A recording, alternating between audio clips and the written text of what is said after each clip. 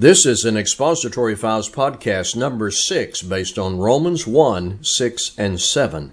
This is being recorded on August the 9th. Language is used throughout Romans that is inclusive as to God's intent for all men to hear the gospel. Just in chapter 1, note these phrases: among all the nations, including you, to all the world, the rest of the Gentiles, Greeks and barbarians, wise and unwise, the Jew first and also the Greek.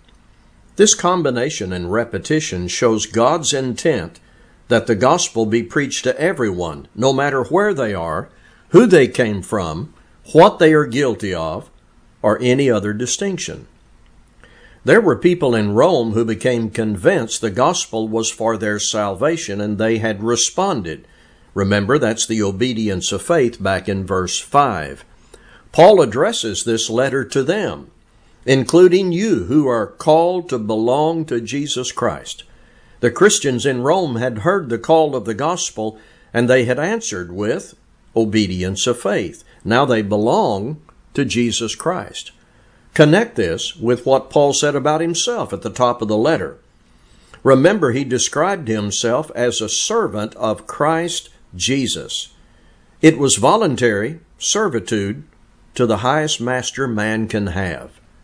It meant when Paul obeyed the gospel and when the people in Rome obeyed the gospel, they put their lives under the authority and ownership of Jesus Christ.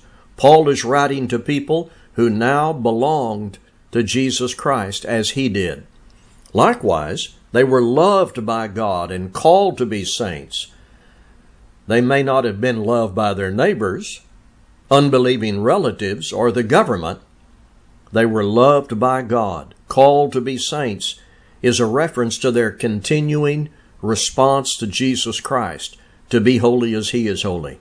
To these special people, Paul offered his wishes, grace to you, and peace from God our Father and the Lord Jesus Christ. And we say the same to you, and we thank you for listening.